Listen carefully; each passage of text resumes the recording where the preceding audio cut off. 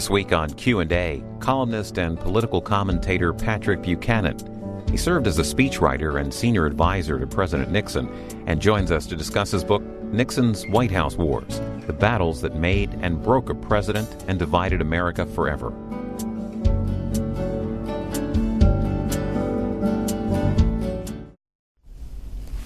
Pat Buchanan, in the acknowledgments of your new book on your time with Richard Nixon, you write, "This memoir and history of the Nixon presidency is surely among the last to be written by a confidant who served in the White House from its first to its final days over 4 decades ago." How many others are left?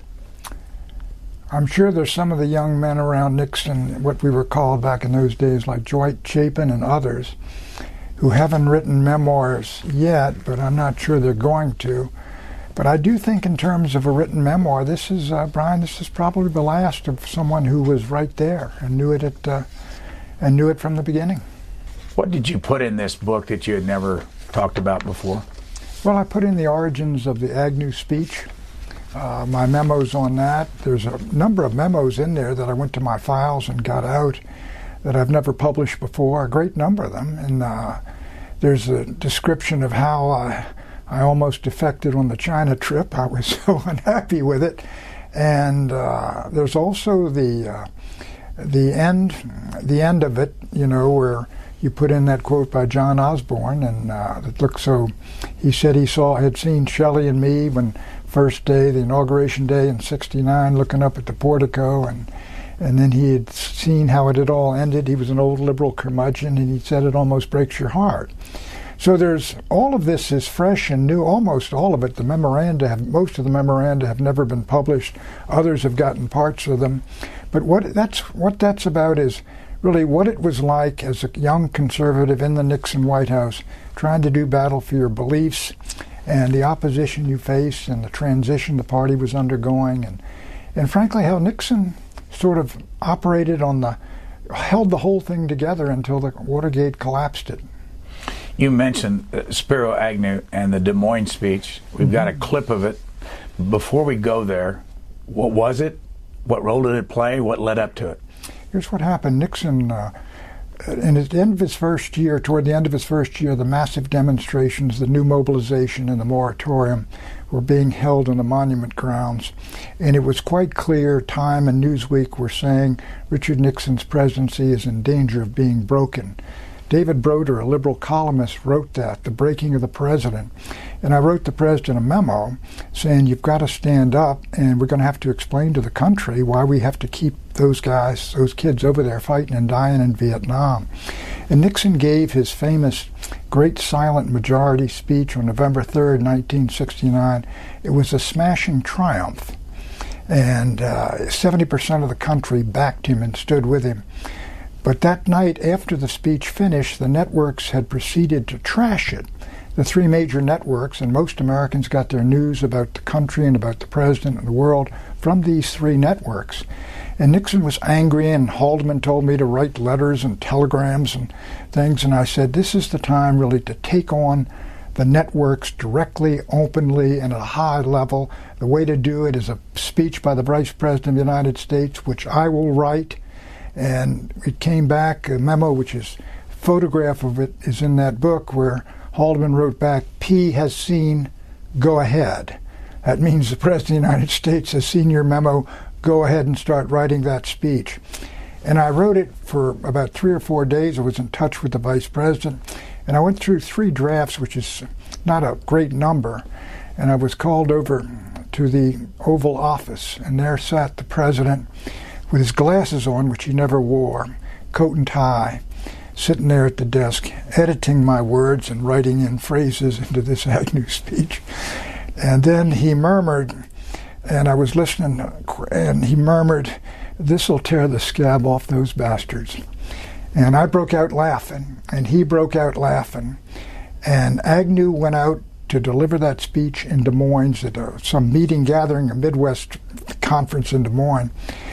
And I got word in the White House, or in the EOB where I worked, that ABC was going to go live with it. And I was nervous, so I went up to the University Club and went swimming. And they called me out from the pool, and they said, Pat, NBC and CBS are going live with it. And I said to myself, this is either going to be a great success or a career ender. And Agnew delivered that speech on the networks, and the reaction was sensational. Nationwide, telegrams, letters. What we realized is the whole country stood with us in its sentiment about the networks and about television. And then that night, if you can believe it, I drove out to Andrews Air Force Base at about 3 a.m. and got aboard Air Force Two. Agnew had invited me to ride with him down to Cape Canaveral. And he comes on the plane late, and he comes over to me and says, gangbusters. And it was just a phenomenal moment. And that moment, I think, Nixon's great silent majority speech, Agnew's attack on the networks at Des Moines, and the follow-up attack on the Washington Post and New York Times in Montgomery, Alabama, which I wrote with the vice president. That, I think, was the real making of the president.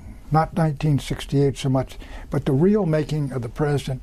If you can believe it, Brian, at the end of that year, Richard Nixon was at 68% approval and 19% disapproval. Astonishing. Here was a fellow who 7 years before was the biggest loser in American politics after he'd lost the governorship of California to Pat Brown. Let's see a little bit of that speech of Ted Agnew, the former vice president, November 13th, 1969, in Des Moines. Now, every American has a right to disagree with the President of the United States and to express publicly that disagreement. But the President of the United States has a right to communicate directly with the people who elected him. And the people of this country have the right to make up their own minds and form their own opinions about a presidential address without having the President's words and thoughts characterized through the prejudices of hostile critics before they can even be digested. Do I remember that happened right around dinner hour, or 6 or 7 at night? It was around 7 or 7:30, I believe, at night, maybe 7 o'clock at night. That's correct. And what Agnew is talking about there is the fundamental point, and it exists today, is that the President of the United States, in those days, a number of people had custody of how and what would be seen of the President of the United States and how it would be presented, because they controlled all three networks. I would say 12 people would make this decision. And so they, in effect, the direct communication between President and the people, they were standing right in the middle of it. They had the lens. They would present it as they saw fit in what excerpts they saw fit. And we felt we almost couldn't live with this. And the president was constantly on the phone and things and calling for letters to the editors and telegrams. I said, this is nonsense. I mean, you were seen by 50 million people. The network fellows commenting on it were seen by 50 million people. And, we can't turn this around with letters to the editor. And so we elevated that issue. And the issue exists to this day. And I think that was the first strike. Why did they decide at the time to carry it live? Because they would never do this in those days. Well, I think because we put in phrases at the end, whether what I say tonight is heard by the American people doesn't depend on you or doesn't depend on me. They decide what you hear and don't hear. And that was exactly right, and it was a challenge. Also, I think, as I recall in there, we had a quote from Frank Reynolds of ABC, had written this horrible thing, or said this horrible thing on television during the campaign of '68, which just astonished me, saying Nixon's retaining his ability to hit his people with a meat axe. Nixon's controlling himself. And so we had quotes and things like that, which were a challenge and defiance of them, and in effect, goaded them into putting it out there. I think they put it on the air because they thought that Agnew, who was being trashed as sort of, an individual, a brutish individual who had no sensitivity and didn't understand the First Amendment, that they thought that the public would say, my goodness, these Nixon people want to censor the news and restrict the First Amendment. But the American people loved it. It was the real making of Vice President Agnew, who before that, as you know, in 1968, had been regarded by the press as something of a buffoon. But you write a lot about Spiro Agnew in the book. What impact did it have on you when you found out that he was taking cash money in envelopes in the old executive office I went building? up to the EOB. He had a press conference at room 450 in the EOB. And there were these reports and rumors that he was being investigated by George Bell, who was a friend of mine over in Baltimore, the U.S. Attorney. And I went up and watched Agnew make a defiant statement and have the press in 450. And then Ron Ziegler, the press secretary, seemed to undercut Agnew. So I called Al Haig. I said, Al, what is going on? Why are we not standing by the vice president? He said, come on over, Pat. And I went into his office, the chief of staff of the corner office that Haldeman had, and he said, we've got him taking envelopes in the basement. And I was shattered by this. And Agnew was a good friend of mine. I traveled with him in '70. I liked him. We were buddies. He had real courage. And he was just a terrific fellow. You had a lot of fun with him. And Bryce Harlow, you could play tricks on the guy, and he really enjoyed it. And I think I was really agonized and disappointed with that. And I remember writing him a note the day he resigned. Did you ever talk to him after that? I didn't talk about what happened and why. I assumed they had the goods on him when he played Nolo Contendere. But I'll tell you, we used to, over in John Damgard, who was an aide, used to, whenever Agnew came to town once every year or two, he would call a number of Agnew's close friends, and a quiet meeting. Bryce Harlow would be in there, and the folks from Agnew's shop, Good Earl and Buchanan, and everybody would have a couple of drinks and talk about the great days. He was fun to travel with, I'll tell you. There are a lot of different things you touch on, and I'm going to jump around, but before we do that, I want to ask you to do something that I don't think I've ever heard you do. I want you to talk about your brothers and sisters, because there are 8 of them. Mm-hmm. And you mentioned a couple. You mentioned Henry in here. You mentioned Crick in here. And we know Bay Buchanan. But how old are they? How many of them are still alive? Mm-hmm. Where do you fit in the family? And what do they do? Well, my 2 oldest brothers, Bill died when he was about 45, and so my brother Hank died a couple of years ago. So I'm the oldest now of 9, and my brother Crick, the one who served in Vietnam, he's got 6 kids, and he's a dentist, and he's living out in Maryland, Montgomery County. Below him is, in age, is my sister Kathleen, who worked for Bill Crystal for a while, and then worked up in the vice president's shop, I believe, Vice President Quayle. And she's got 3 kids now, and has lost a kid, and she's and then below her is my brother Jack, John Edward Buchanan, who's a coaches basketball and who's been an accountant and is a corporate business executive out in I think he's out in Kensington now, lives still in Kensington. Maryland, right out here. Kensington, Maryland, yeah. And then there's Bay, who's a General MacArthur, who ran my campaign, who's a tough customer. She, incidentally, she really was high on Romney, and she became a Mormon. She's very high on Romney in 2012. And when that was over, I think she was disillusioned by it and got out of politics and is now in real estate and doing very, very well. Where does she live now? She lives out in Oakton, Virginia, which is a little beyond Tyson's Corner. And then there's my brother Brian, who went down to Bedford once he got out of medical school. He's a doctor down in Bedford, Virginia, which is down near between Roanoke, Lynchburg, and sort of up in the hills there. It's got that famous World War II memorial, where all those guys from Bedford coming ashore on Omaha Beach were just wiped out. And then there's my brother Tom, who's a managing partner at Winston Strawn. He's a lawyer. He lives on Gerald Ford Drive over in right near Episcopal High School, where Johnny McCain went to school. So he's doing extremely well, and so that's where they are and what they're doing. But we all grew up in D.C. I was in D.C. I was born in D.C. My mother used to work as a nurse at Providence Hospital, at the old Providence Hospital, and born and raised up in Blessed Sacrament Parish, the D.C. side of, they call it Chevy Chase, D.C., and went to school at Blessed Sacrament, nuns only, Gonzaga High School, right up the street. Buchanan Family Field is the name of the football field, and went to Georgetown on the 5-year plan. And I remember you getting kicked out of Georgetown. That's I told you, I've got the story in the book. When I got aboard the plane with Agnew,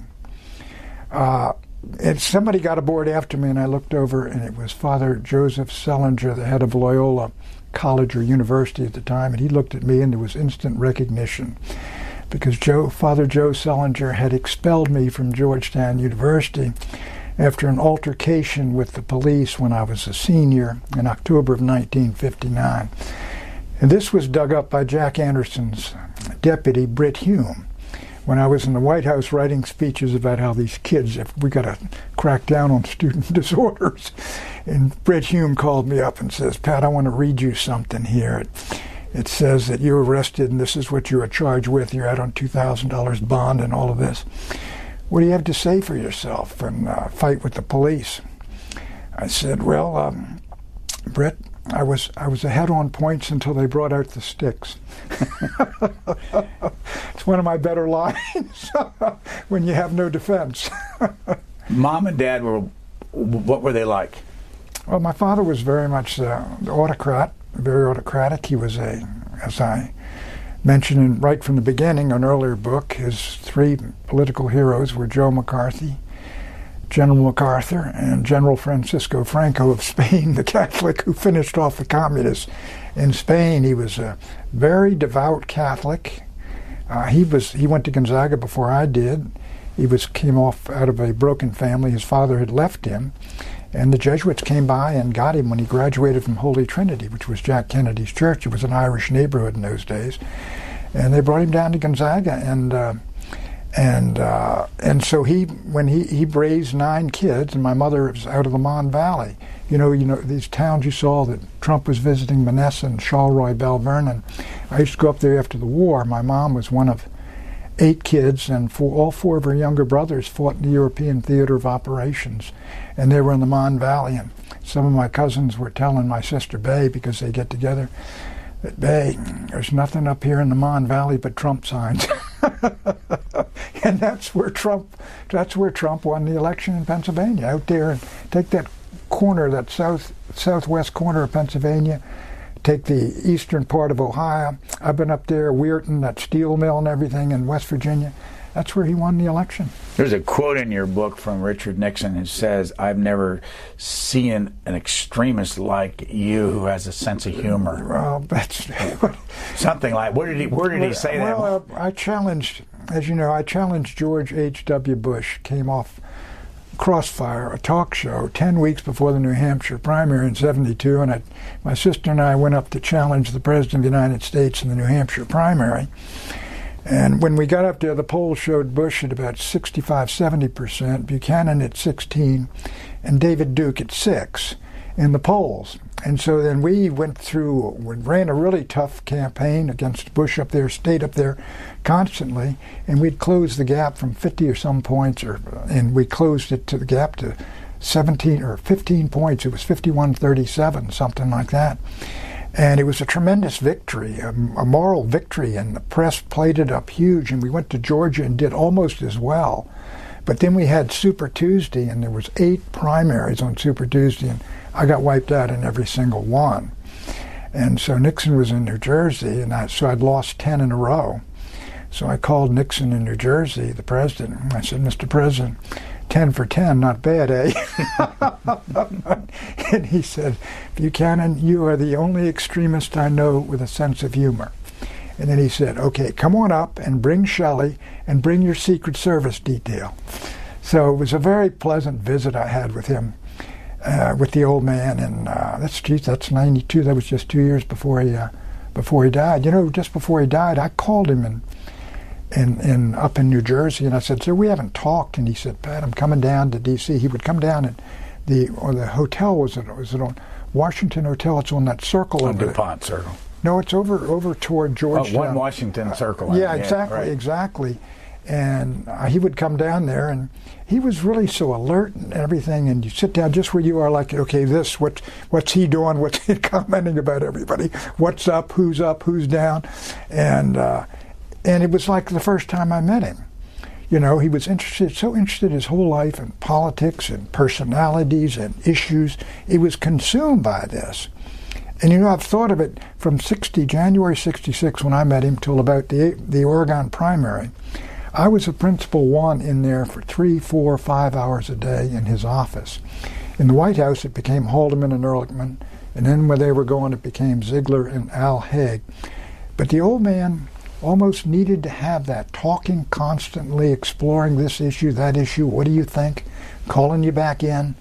And it's a feature I didn't, my wife was with the vice president when he was vice president. But Nixon. With Nixon was vice president, but I don't know whether Bob Finch, who was close to him then, was in there like that. But I've noticed that was a characteristic of him. But you're sitting across the desk from him.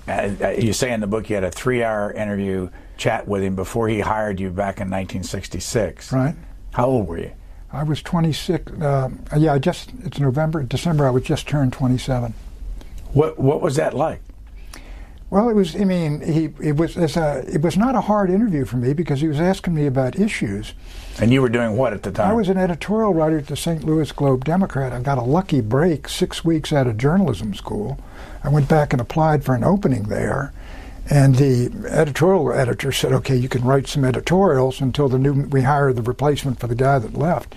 And I was really working so hard that they kept me in and they moved the other editorial writer out. So we had 2 editorial writers at the Globe-Democrat. The Post-Dispatch down the street had about 6 or 7. And so I was writing immediately on every issue, local, statewide, things I was initially unaware of, foreign policy, domestic, everything. So, and I've been doing this for 3.5 years and writing other pieces as well. So when President Nixon would ask me about various things in this 3-hour meeting, I mean, I was all set on it, and so I rolled it right off, passed the oral exam with flying colors. And he said after the 3 hours, he said, I would like to hire you for 1 year. And he said, here's the reason. I want you to help write the column I've got to write once a month, get this mail, get that piled down, do some press work, do the other things right outside my office. And he said 1 year because I'm going to go out and campaign for all the Republicans in '66. And if we don't get back some of these massive losses we got in the Goldwater campaign, a nomination in '68 is not going to be worth anything. And so Nixon predicted we were going to win 40 seats in the House and 6 or something, whatever, the Senate. And the returns came in, we won 47 in the House. This was November 1966, and we were on our way to the White House. When did you see him in his angriest moment for you? And how did he react when he was angry? Well, Nixon he never yelled at me. He never yelled at me. If he got angry, he would yell sort of generically at the wall or sort of, why can't I get some people to do these things? I mean, but again, I can't recall him really enraged at me, or just maybe, I don't know why, but in the book I don't think I have recollections. I don't have great recollections of him being enraged, but I will say this. It was different. I worked for Reagan, and I remember Reagan coming into the cabinet room, and I don't know why, he looked at me and he said, that, damn Tip O'Neill, and exploded. And I was at Reykjavik, and he exploded after Reykjavik when he came out of that meeting with Gorbachev. I was at the embassy. Nick Ruey, who was a friend of mine, I'm sure a friend of yours, was the ambassador, and Reagan came out, he was waving around human events, which had denounced the summit, I think, and he was but Reagan had this, what I consider a healthy temper, sort of exploded like this storm, and by the time we were coming home from Reykjavik on that plane at night, Tony Dolan and I, we were laughing and celebrating the fact that we didn't get any deal at Reykjavik. And Reagan came back, and he was in wonderful spirits. Pat, you're at the time when Jimmy Stewart and I, and telling stories. But President Nixon kept it inside himself, and he brooded. And, I mean, when he would call you at night and he was angry at something, the voice was low. I want you to do this, do that, and go after them. And he'd let these things get to him in a way that I don't think President Reagan did. As I say, I think there's a certain healthy thing of sort of an anger and then getting it out of the system, and that's the real difference between the two. During the Nixon administration and the Watergate, Bob Haldeman, John Ehrlichman, Jeb Magruder, Chuck Colson, they all went to prison. They testified. Dwight Chapin, you testified. I've got a little piece of video from your testimony. You say that you had your brother sit behind you. Right. Why? My brother Crick. Well, I'd watched all the others up there, and they all had these lawyers sitting beside them. You know, and as soon as you say it, you say the guy's got a lawyer. He's got a problem. He must have done something. You got some lawyer advising him. And I didn't believe I'd done anything wrong. But I did need somebody, you know, just to be with you. So I called my brother Crick up on the day I was going to testify, and I called him the day before. I said, can you come over to the Watergate where I live with Shelley? And we'll go to the White House and get breakfast, and then we're going to head up to that big committee hearing room where John F. Kennedy announced for president. That famous, yeah. And he came up, and I said, I don't need you to sit at the table with me, but I want you to sit right behind me. And in the book, I think I've got a picture, and it's got my brother right behind me there, and that's what he did. And when they would take a break, he would go back in this room with me, and then we'd come back out to the hearing, in and out. And so, yeah, I just, you wanted your brother there. I didn't need a lawyer. This video, I'm not sure it's your brother behind you in this video that we have, but let's run it and you can tell us if you know who this person was. The President had conducted an administration for 4 years that had won the confidence or support of millions of Democrats. The President's stand upon the issues of defense and welfare, upon taxes and government, upon coercive integration and busing, were closer to what the American people wanted than those of his opponents. But we won as well, Mr. Chairman, because of the quality and the character of our candidate. If one looks back over the political history of this country, there's only one other man, other than Richard Nixon, who has been his party's nominee for president or vice president 5 times. That is Franklin Roosevelt. In those days, you couldn't put a camera in front of you, so we couldn't see you frontally. That's not your brother. No, that's not my brother. But there's a picture in the book of my brother right behind me. You can see it sort of cut off about there, but he was right there. I could hear him laughing at times. Did you ever think in this process that you would go to prison? No, I didn't. I'd never hired a lawyer. I went over to, as I told folks, you know, I've been before grand juries. I was called over by the special prosecutor. I thought they were a vindictive, very hostile crowd. They tried to get you involved in the dirty tricks operations. They tried to, as Sam Dash did at that hearing. But to be honest, I thought Sam Dash just didn't understand politics. I mean, we had phrases he was reading to me. He was appalled. I said, one of them was Ed Muskie, and Nixon had told us we have to go after Muskie, and I agreed, and I had done this analysis. I said, it's time to go down to the kennels and let all the dogs loose on a college ed. And so Dash reads this and says, can you explain this to me? And I said, look, Gary Hart said if the Nixon people underestimate us, we'll do what we did to Humphrey, we'll kill him. And I said, I don't think he had physical violence in mind, that the exaggerated metaphor is the staple of American politics. But, you know, it came off very well. I will say those 5.5 hours, I got back to, was it Nolan of the Boston Globe? Marty Nolan. Marty Nolan said when Buchanan got back to the EOB, it was like Orly Field after Lindbergh landed. You know, it was a great day in a way because it boosted the morale of the whole White House staff, which was very down. And the good news was that the networks decided after I had testified for 5 hours, they're no longer carrying live testimony. Here you are on your way to China. Mm-hmm. I don't think you'd stopped in Hawaii yet. You're on Air Force One with the president, and want to ask you eventually about the trip back. Let's watch this. Most interesting on the Chinese. Your comments before about Mao and Zhou and Malraux's anti-memoirs were most interesting. You know. Yeah, and read the first part too. His talk about really the more interesting part is his evaluation of de Gaulle. It's rather fascinating.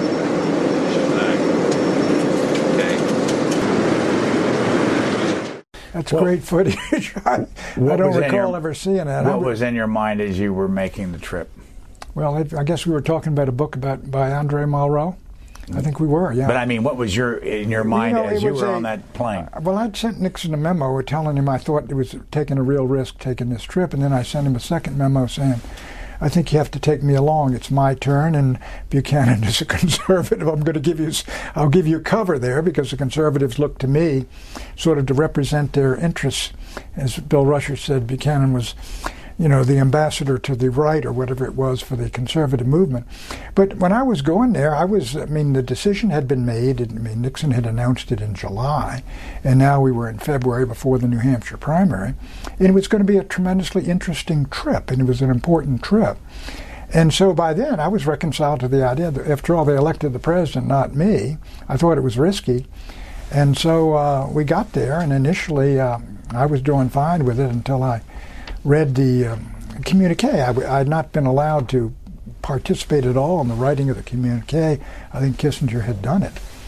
And when I saw it, and Rose Woods and I were appalled by it. Who was Rose Woods? Rose Woods was the most loyal Nixonite there was. She was with him she came with him right after the Hiss case in 1948. Had been with him when I was there. She, at 18 years, was family to the Nixons. A great lady, loyal, courageous, and went through every single one of those crises, and then some, with Richard Nixon. So you're on your way back from China. We're on the way back from China, and so Kissinger had gotten word. I thought the Shanghai communication was a sellout of Taiwan, and frankly, was a shallow piece of work, concessions all through it, and it embarrassed me. It almost made me ashamed. So he came back to discuss it.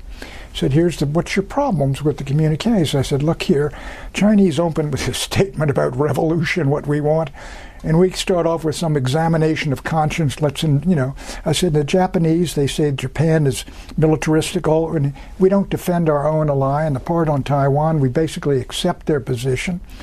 And so I said, it's a sellout. It was badly written. You should have had me in there.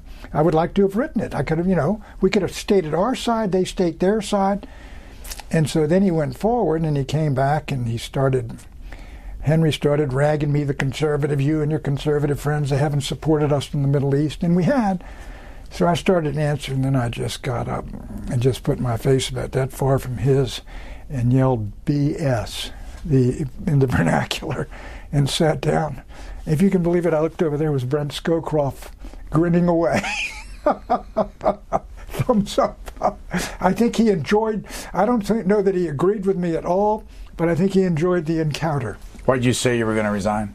That's why, because I felt that, I'd grown up being taught and learning that the worst diplomatic disaster in American history was Yalta, where FDR had signed over basically the freedom of those 10 countries in Eastern Europe to the Soviet Union and Joe Stalin to their custody, and it was a horror show. And I'd always believed that. It was a horrendous betrayal. And I said to myself, look, if I've been party to something that's going to do the same thing to the people of Taiwan, whom we supported. Taiwan, we always supported our allies, Chiang Kai-shek and the nationalists. And so I just felt ashamed and disgusted, and I decided to resign, and told my parents when I got home, and sent word to Florida, Key Biscayne, that I wanted to come down and resign. And thankfully, Haldeman argued against it, and Rosewood said don't do it, and others said don't do it. I think the president in there, according to Haldeman, was quite prepared. Initially, he wanted to tell me not to do it, but finally he said if he's going to go, he's going to go. I remember, and it reminded me of my friend Dick Whalen, who walked out at Mission Bay after Nixon's inauguration, or Nixon's nomination, Miami Beach in '68. And he was a great writer and a friend of mine. He walked out of Mission Bay and sent a letter to the president. Shelley picked one up, Rose Woods, resigning. And I ran to Nixon and says, this guy's such a great writer, we've got to get him back. Nixon said, if he's going to resign now, let him go. I mean, if that's the way he feels, let him go. Very cold about it. That better that he go now than that he go in the middle of the campaign and really have an explosion. So I think Nixon had come to the conclusion that if I wanted to go that badly, maybe I can go over to the campaign or somewhere else, but I should go. Why didn't you go? I decided by the weekend, I said, I've made my case to the president, to Haldeman, to Kissinger, to everybody in the building knows what I believe and what I feel, and I want Nixon to be reelected. And so what am I going to accomplish by walking out? Because I'm not going to have a big press conference or anything. I'm just going to slip out. And a friend of mine left the administration, Bill Gavin. He came to see me. He's the late Bill Gavin, wonderful guy, working for USIA. I think went over to work for Jim Buckley after that. This is from your book on page 175. Henry lost it. Minutes later, Sally was back in my office.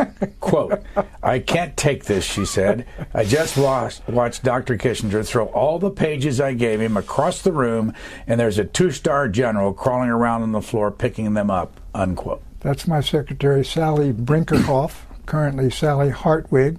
I just got an email from her and talking about all those days after she had read the book.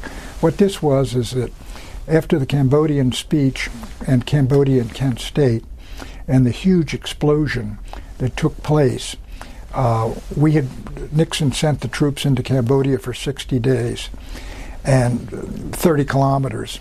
And he wanted a long paper presented on what we had accomplished with that. And the NSC produced a paper of, I guess, some 6,000 words. So Nixon told me, and Haldeman told me through Nixon, he wants you to rewrite it.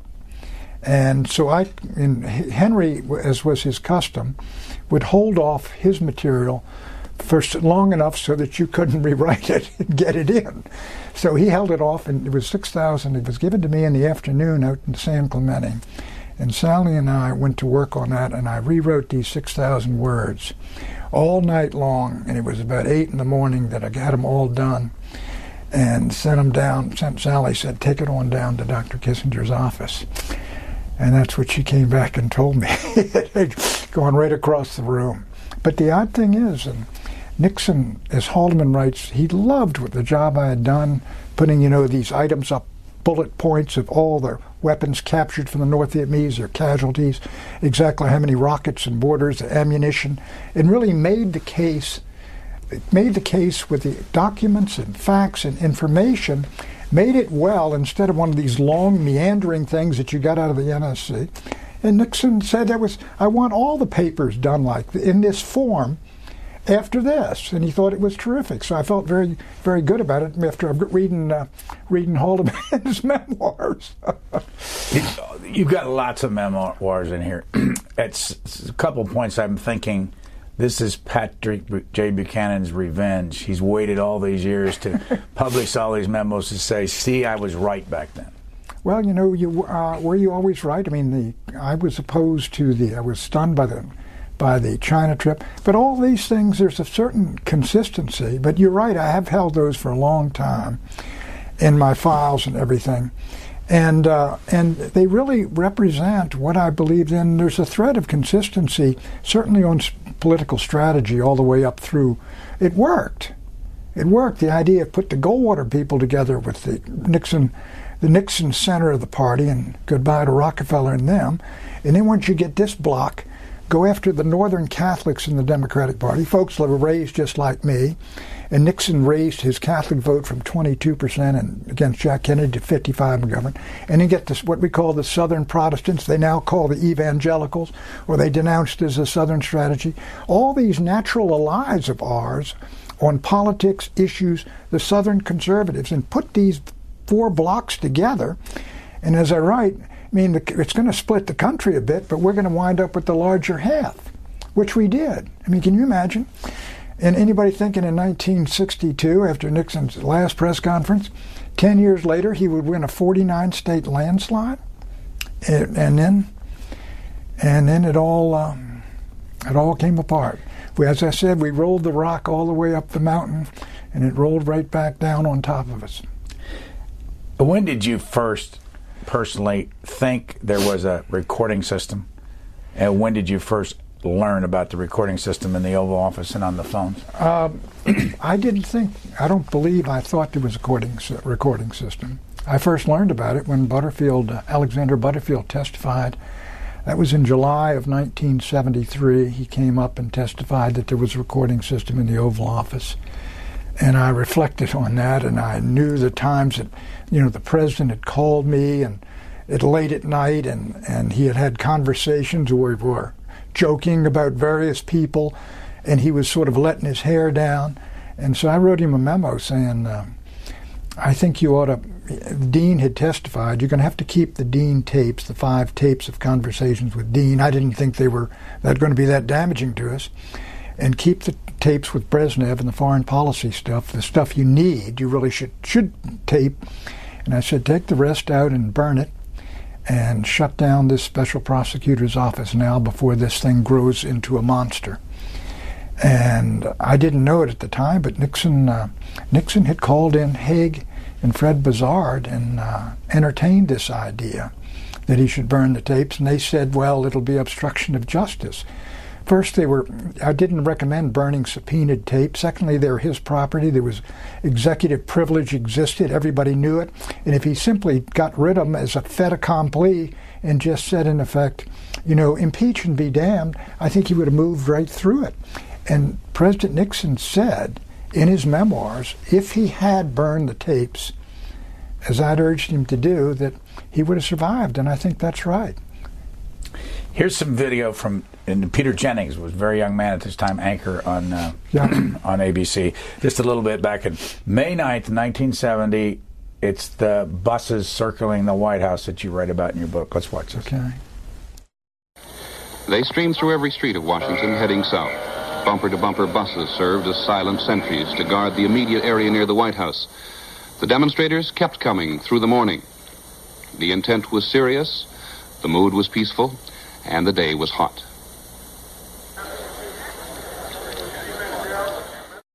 Why the buses, and how many were there, and whose idea was it? Well, this is May 9th. This was the Cambodia-Kent State speech, or Cambodia speech, where I'd worked with the president on, where we invaded Cambodia. It was a tremendous shock to clean out the communist sanctuaries in Cambodia from which they were attacking Americans in South Vietnam. And there was an explosion on the campuses, and there was riots. And out in Kent State, there was a riot in Kent on Saturday night. National Guard came out Sunday. They burned the ROTC building. Monday, there was a huge demonstration. And the Guard fired live ammunition and killed 4 students. And that exploded the campuses in the country. And virtually, there were hundreds and hundreds of campuses that simply shut down. And this was early May. And Nixon was tremendously shaken by this because he had made this statement that Nixon had come out of the Pentagon after the day 1, I think it was May 1, right after the speech. And a woman said, it was either her son or husband, I want to thank you, Mr. President, for what you're doing to keep, to help my husband stay alive over there. And Nixon said, they're great young people over there. You should see them. They're terrific. On the other hand, there are these bums blowing up campuses. And the term bums was taken by the press for Nixon to mean all the demonstrators and all the people that opposed the war. And then the killing of the 4 students at Kent State, and this just exploded. And so the crowds came into D.C., and Nixon had a press conference there. He had a press conference Friday night, and then he went out that night, and I remember the phrase, searchlights on the lawn. Nixon was about 3 or 4 a.m., went out on the lawn with Manolo, the man that worked for him up in New York, and he took him over to the Lincoln Memorial, and there were students wandering around. Here comes the President of the United States at 4 or 5 in the morning. And Nixon tried to start a conversation with them, and some of them said he was talking football. Others said, so Nixon sent around to his speechwriters a memo of what he tried to communicate, what he had tried to say. But that was the worst period. I call it the Gethsemane of the Nixon presidency before Watergate. He was really down and really broken. I've got memos in there from Pat Moynihan. To me, they were just semi-panic from Moynihan, saying you got to take control of all the National Guard units in the country, your commander-in-chief, and put U.S. Army officers in charge and doing all these things. And so, but there's no doubt of it, Nixon was affected by this, and the staff, many in the staff, Bill Safire denounced the speech in his memoirs, as did Henry Kissinger, although Haldeman says Kissinger had heard the speech and complimented the president before he delivered it. So I just tell that whole story, and I've got a line in there which is, I'm not sure, I believe it was that demonstration where I told somebody, I said I was on the first floor of the EOB, my office. I said, I went down to get a pack of cigarettes and ran into the 82nd Airborne. But I went down there when there were all these kids down there, these paratroopers. They were sitting there looking around. And they're about, I would say about 10 years younger than me. And I tell you, their demonstrators are lucky they didn't get through those buses and try to run into the White House. They would have gotten, they would have met some real force. How many more books do you think you'll write? I don't, people have asked me to write another book. And, I'm just not sure. I'm not sure. I don't know exactly. Once I got this done, I've thought of doing a slim book on with Reagan. I just don't. I think, as the man said, I've said what I came to say. So you've done everything you wanted to do. Well, yeah. I feel I'm very fortunate being around still. You mentioned, by the way, in here that you had open heart surgery at one point. Sure, it was right after the California primary in 1992. That's why guys said, "Why are you staying in the race?" It's because the doctor told me I've got to go in for open heart surgery right after the primaries. That you couldn't last. This was the surgery you had that made me so nervous when I gave that, culture war speech in the convention. Whether I could really had the energy to do it. So yeah. What was wrong with the heart?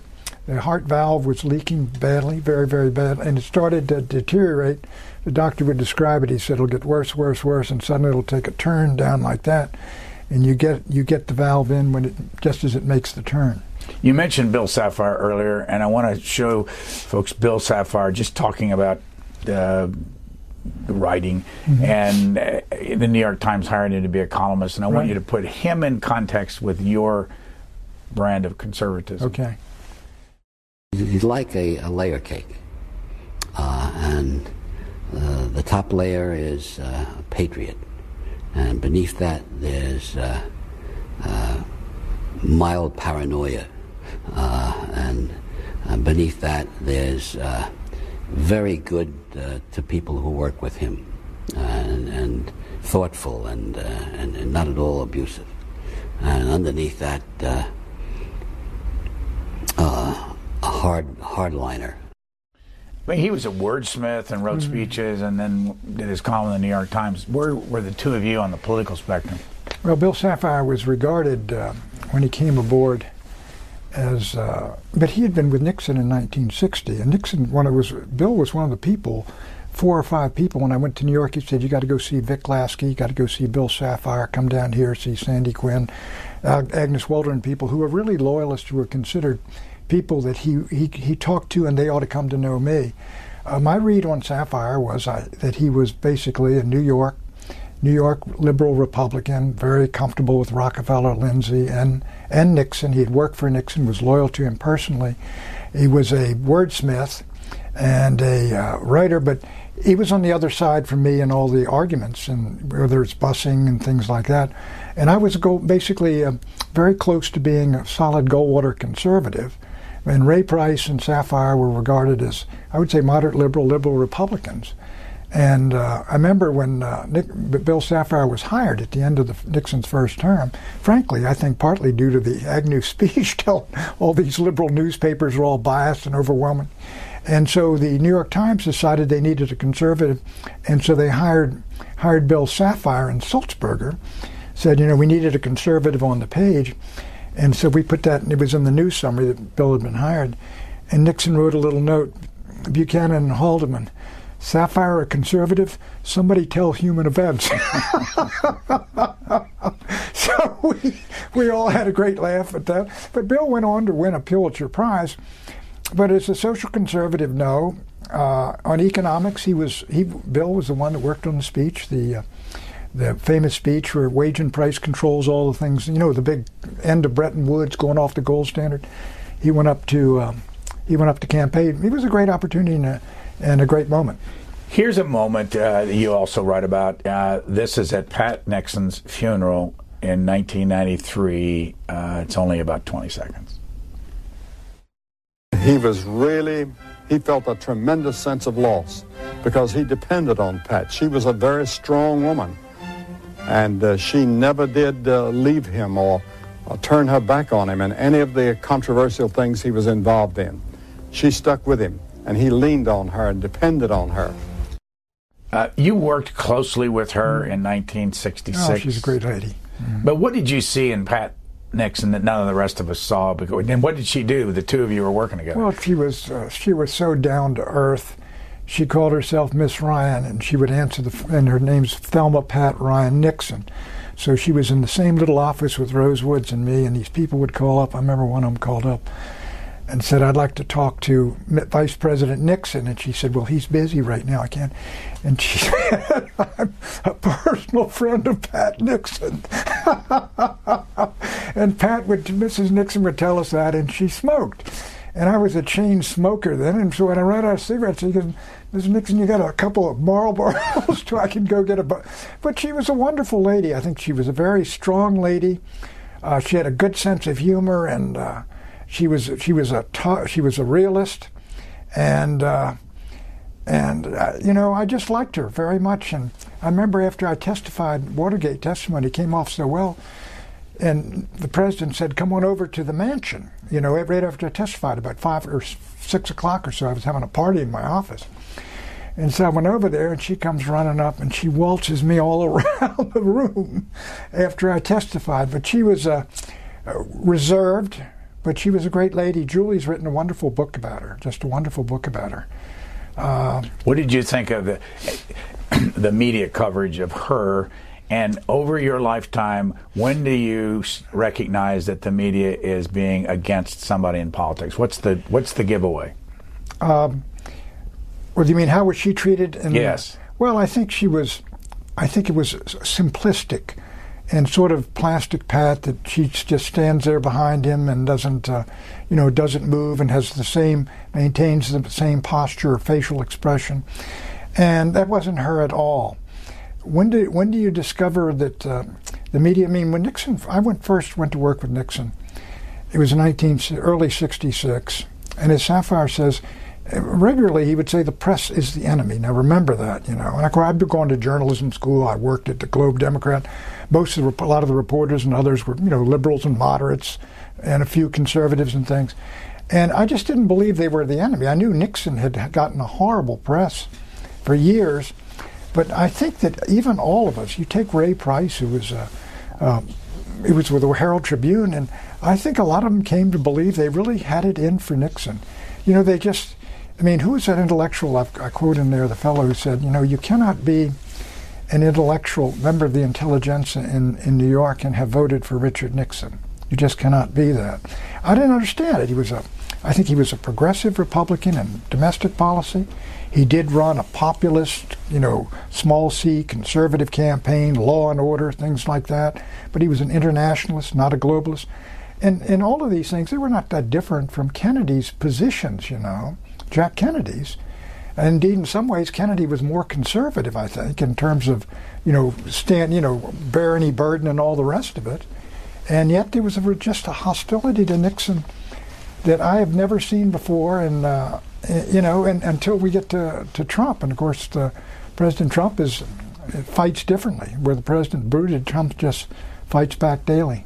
Got a piece of tape that I got to show you. We're close to the end of this. Sure.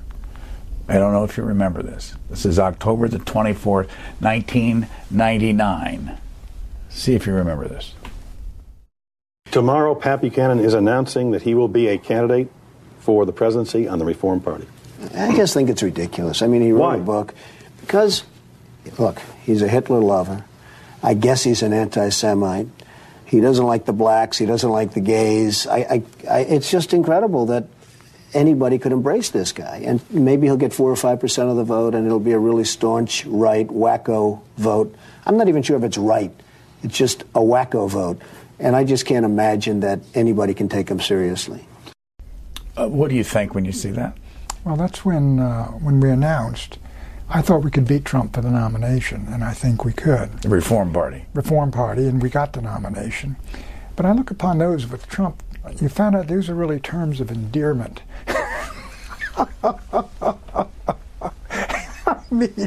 I look at that, and I do laugh, but I will say this reveals something that a number of years ago, I got a call from Donald Trump, and he was very gracious and mentioned some things he had said way back there, and said he regretted them, was very gracious about it, and And so, you know, I supported him almost 100%, supported a lot of his positions, was elated that he came out with those positions. I voted for him in the Virginia primary. I voted for him in the general election. And so I hope the president's a success. Who's more honest in the public light, Donald Trump or Pat Buchanan? That's what the nuns told me how to behave. What did you say? Who's more honest? Who's more honest? Pat Buchanan? I mean, when you said what you said, how often were you not telling the truth, and how often is he not telling the truth?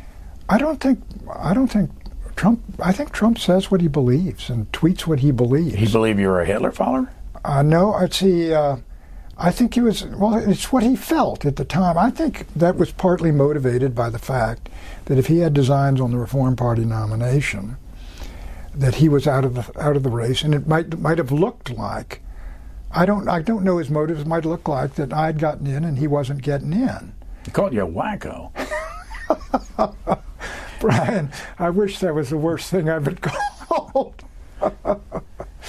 But have you always, when you've taken points of view and all that, have you always told the truth in politics? No, and let's say this. Look, when I worked for Richard Nixon, I'm an assistant to the president. And Ronald Reagan, as I said, what you do is I argue for a policy inside, and once the president decides, you got three choices.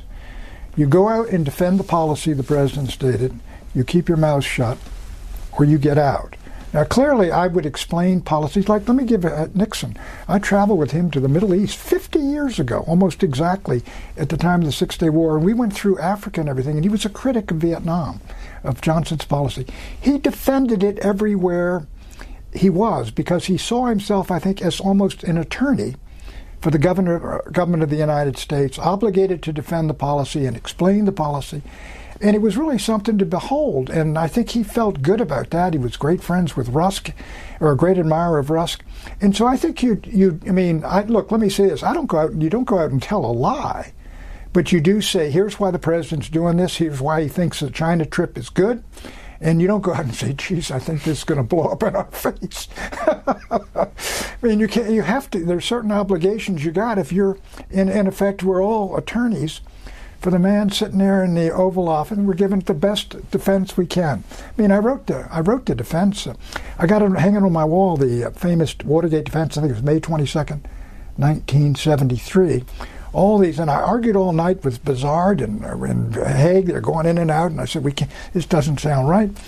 But I got a note from President Nixon, was hanging on my wall. It says, Al told me you are a great devil's advocate. Thanks for all you do above and beyond the call of duty. That's the job. It's a great job, Brian. It's not bad at all. This book is called Nixon's White House Wars, the Battles That Made and Broke a President and Divided America Forever. Our guest has been Patrick J. Buchanan. Thank you very much. Well, thank you.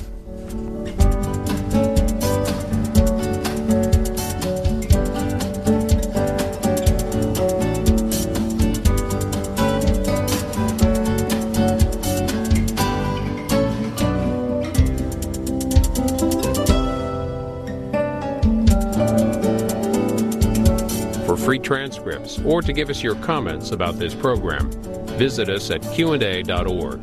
Q&A programs are also available as C-SPAN podcasts.